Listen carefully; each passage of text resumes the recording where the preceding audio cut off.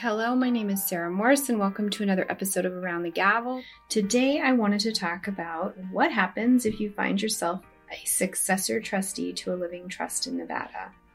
There's a checklist of items that I've compiled that you need to be aware of and might help you if you do find yourself in this position.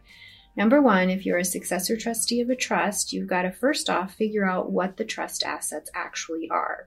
What's in the trust? What do you need to handle in the trust? And what does the trust say is supposed to happen?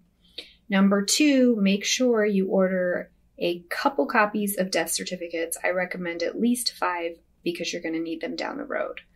Number three, you have to notify the beneficiaries of the trust in writing. It's a statutory requirement, so you need to do that.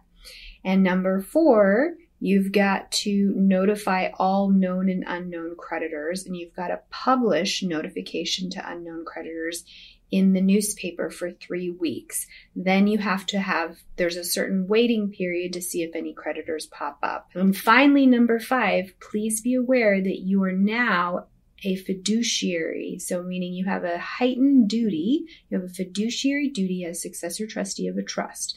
That means you need to make sure you're keeping accurate accounting of what's going in and out of that trust in case the beneficiaries ever ask you for it. If you want to talk about this or anything else related to estate planning, probate, or business, please feel free to give our office a call or go online to our website and you can schedule and book a 15-minute phone consult to discuss whatever it is that you need. Until next time, I'll see you later.